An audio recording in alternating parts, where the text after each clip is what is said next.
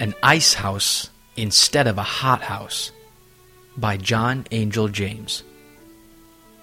It appears quite clear, then, that great numbers of Christian professors are but very imperfectly acquainted with the requirements of pure and undefiled religion, and need to be led to restudy it in the pages of Holy Scripture. We have lost sight of the divine original, and have confined our attention to the imperfect transcripts which we find on every hand in our churches.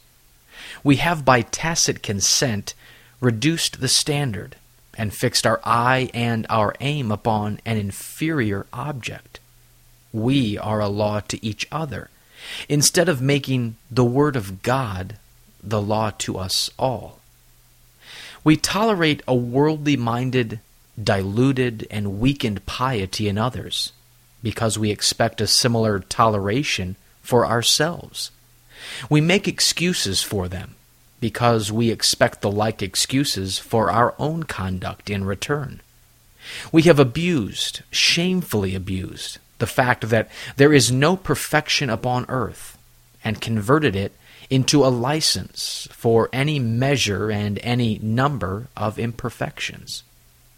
Our highest notion of religion requires only abstinence from open immorality and the more polluting worldly amusements, an attendance upon an evangelical ministry, and an approval of orthodox doctrine. This is the religion of multitudes. There may be no habitual spirituality, no heavenly mindedness, no life of faith, no communion with God, no struggling against sin, Satan, and the world, no concern to grow in grace, no supreme regard to eternity, no studied and advancing fitness for the eternal world, no tenderness of conscience, no careful discipline of our disposition, no cultivation of love, no making piety our chief business and highest pleasure, no separation in spirit from the world. In short, no impress upon the whole mind and heart and conscience and life of the character of the Christian, as delineated upon the page of Scripture.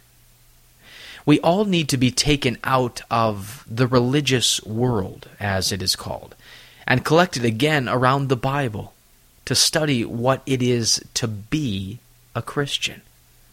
Let us endeavor to forget what the bulk of professors are, and begin afresh to learn what they ought to be. It is to be feared that we are corrupting each other, leading each other to be satisfied with a conventional piety. Many have been actually the worse for attending church. They were more intensely concerned and earnest before they came into church fellowship. Their piety seemed to come into an ice house instead of a hot house. They grew better outside the church than in the church. At first, they were surprised and shocked to see the lukewarmness, the irregularities, the worldliness, the inconsistencies of many older professors, and exclaimed with grief and disappointment, "Is this the Church of Christ?" But after a while, the fatal influence came over them, and their piety sank to the temperature around them. This Puritan devotional has been brought to you by Grace Gems, a treasury of ageless sovereign grace writings. Please visit our website at www.gracegems.org, where you can browse and freely download thousands of choice books, sermons, and quotes, along with select audio messages. No donations accepted. Thank you.